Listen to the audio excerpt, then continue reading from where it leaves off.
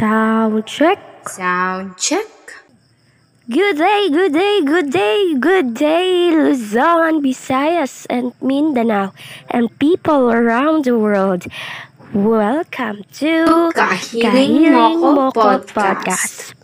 I'm your Ka Healing Mika. I'm your Kahiling Ika. We would likely to greet our Kahiling listener. Good day, everyone. It's another day, another story to tell. Basta may buhay, may chismis. Partner, kamusta? How's your life with your family? You're fine. I'm making their life torture sometimes, but they're still fine. Just kidding. Fine and doing good, but sometimes God challenges us to make us strong. My mama sometimes does thing that she and Papa argue about.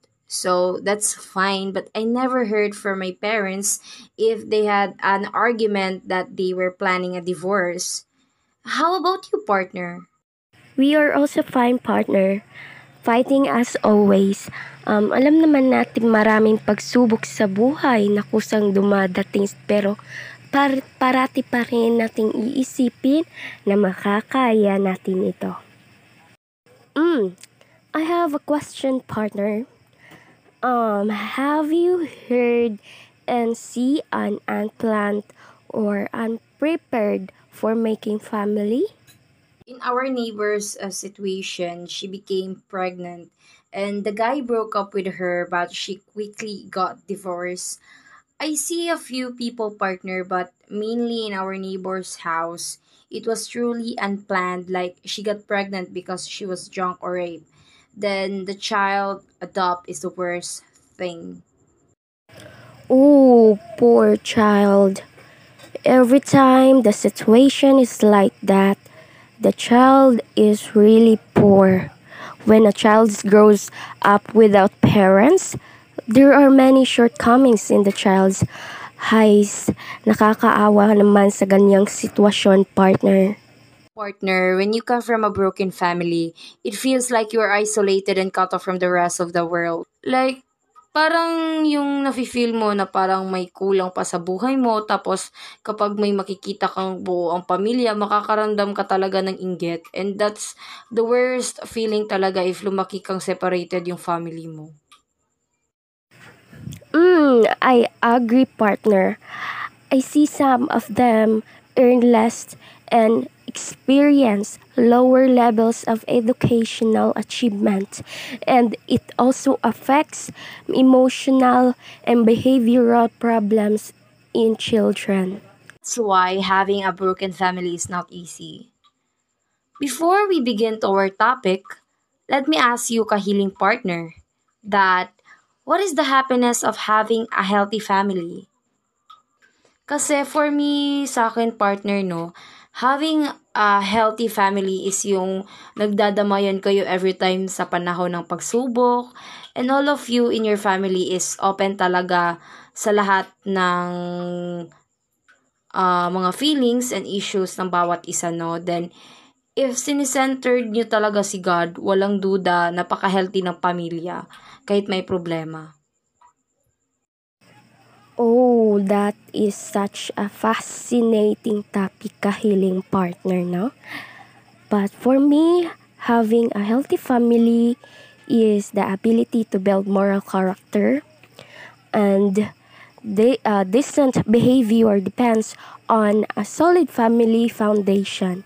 No matter what, in this world, on this planet Earth, where we currently reside, a family is always at our side because our family is the only group with whom we share a common problem and always be there for one another.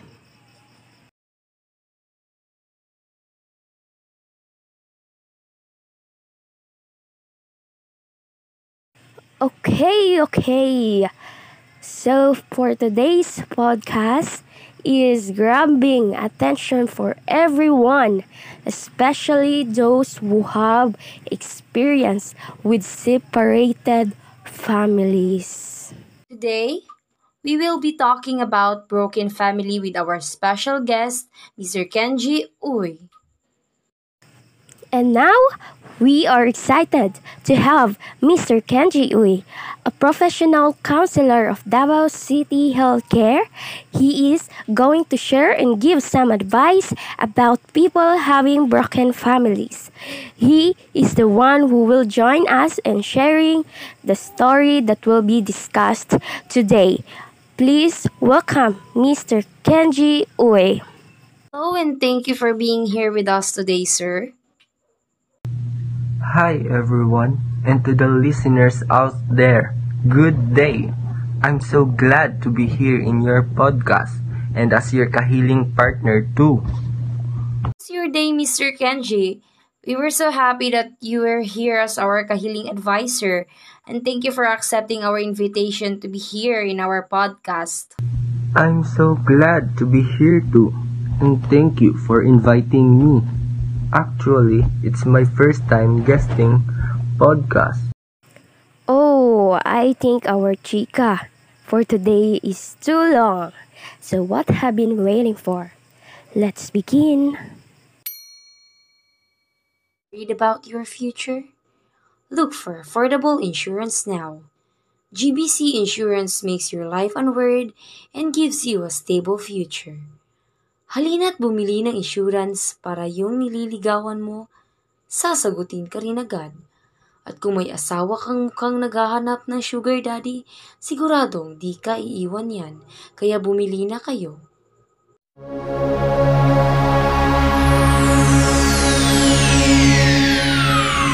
Ladies and gentlemen, may I have your attention, please? The show starts in 10, 9, 8, 7, 6, 5, 4, 3, 2, 1, go. We will now introduce our second guest for the day, who will discuss her incredible difficult experience growing up in a broken family. Narito siya para ibahagi ang lahat ng mga nakakalungkot niyang pinagdaanan bilang isang ulila sa pamilya. Hello to everyone who is listening and also Ka Healing Mika and Nika. I'm glad to be here in your podcast. Hello, sir. Thank you for accepting our invitation to be here in our podcast. How are you today, Sir Bert? Always fighting, ma'am, even it's difficult. That's right, sir. No matter how hard life is, you will stand and fight. Laban lang sa buhay, huwag kang maghinayang. That's why I'm here in your podcast. I want to share what I experienced in my life in a broken family. I am one of those persons who's not lucky enough to grow up in a loving and strong family. Oh, this is a very painful topic, no? Ay, parang nakukuris na ako sa kwento ni Sir Bert. We will ask for your permission, Sir Bert, if it's okay to share with us what you experienced in a broken family. When I was 2 months old, my mother abandoned me and handed me to my aunt, who has since adopted me. My mother also gave my sister to other people. My sister and I are unsure of the reasons in giving us to others. Since I was 2 months old till now, I haven't felt love, cared for, or that our parents prepared for a really happy family. My sister and I are currently speaking and having a video call on Messenger, but we haven't actually met. As a result, we have a lot of questions about why they gave us away and didn't look for us. Oh, what a sad story, partner.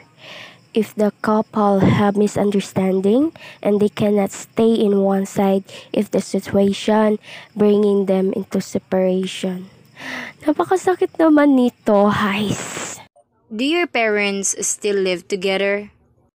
My sister said they haven't been there for a long time. My mom and dad have families of their own. Oh, Have you seen your parents?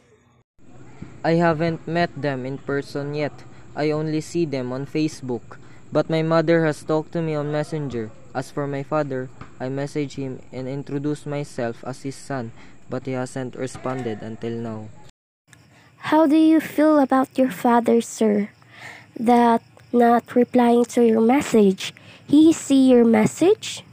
Yes, he seen only my message. I feel like he didn't recognize me as his son, and it's very painful for me. Even though he said hello to me, but I didn't hear anything from my father.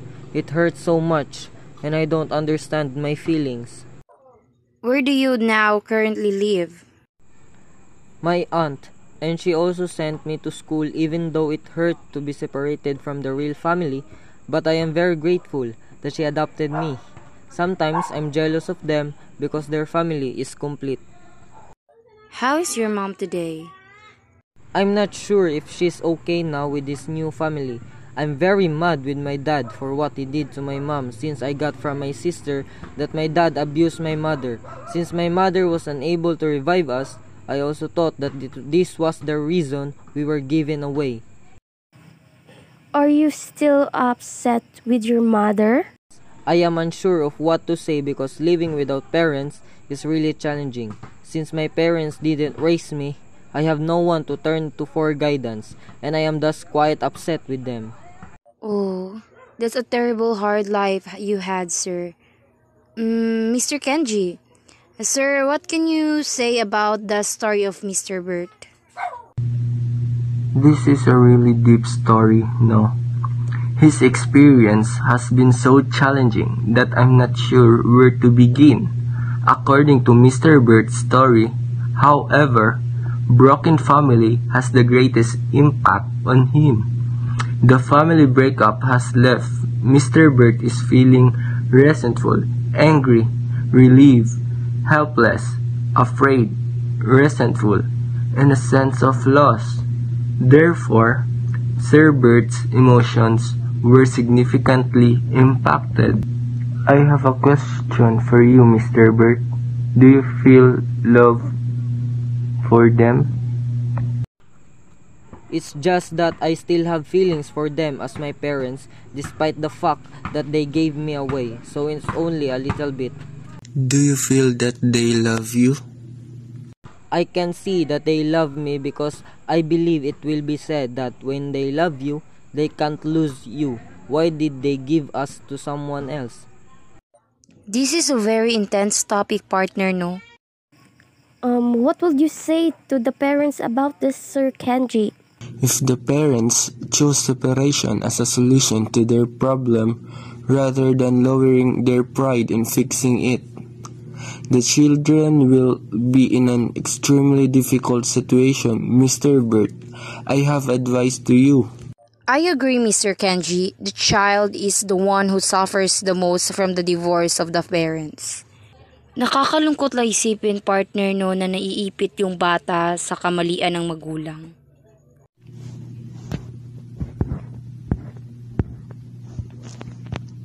Yes, the child will really be affected by their family in this situation. Mr. Bert, I had advice for you.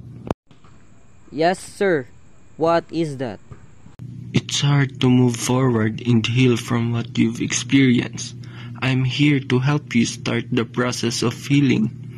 This can be particularly helpful if you've experienced trauma in your childhood. I advise you that start with forgiving. Look for good in people. Be the bigger person. Try to see the other side of the story. Reassure. Identify the true problem. Use your words and give it time.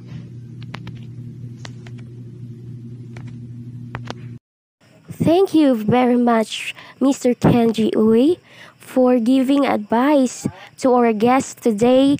And thank you also, Mr. Bert, for sharing your very sad story in your life.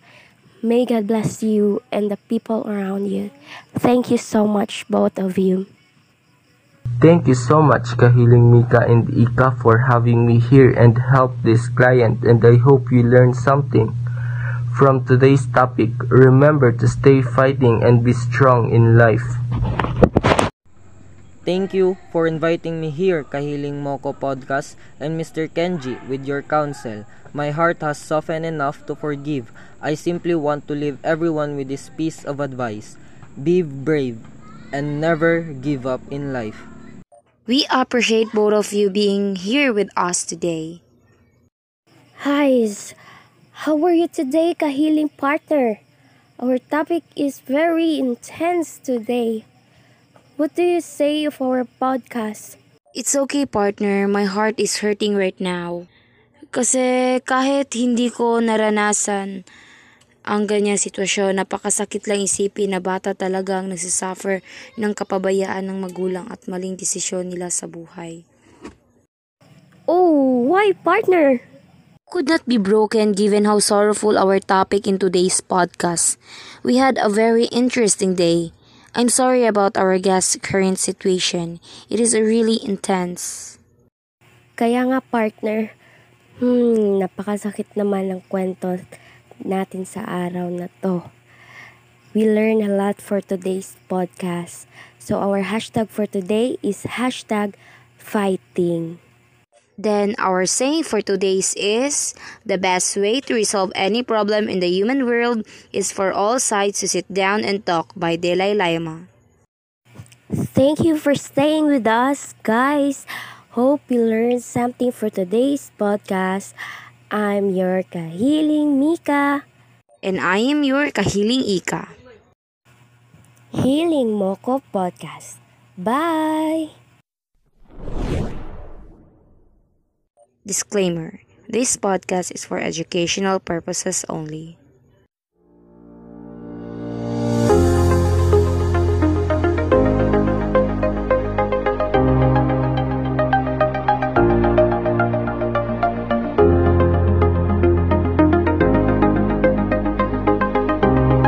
From broken homes to broken hearts. Are you feel sad, discouraged, because you're carrying your heavy cross? If you're one of them, Ka Healing Podcast will help you to fix your broken hearts, from relationship to your partners and families. Send your incredible and miserable story in our Facebook account. Baka sa susunod, kayo na ang susunod na may tampok ng aming programa, Ka Healing Moko Podcast.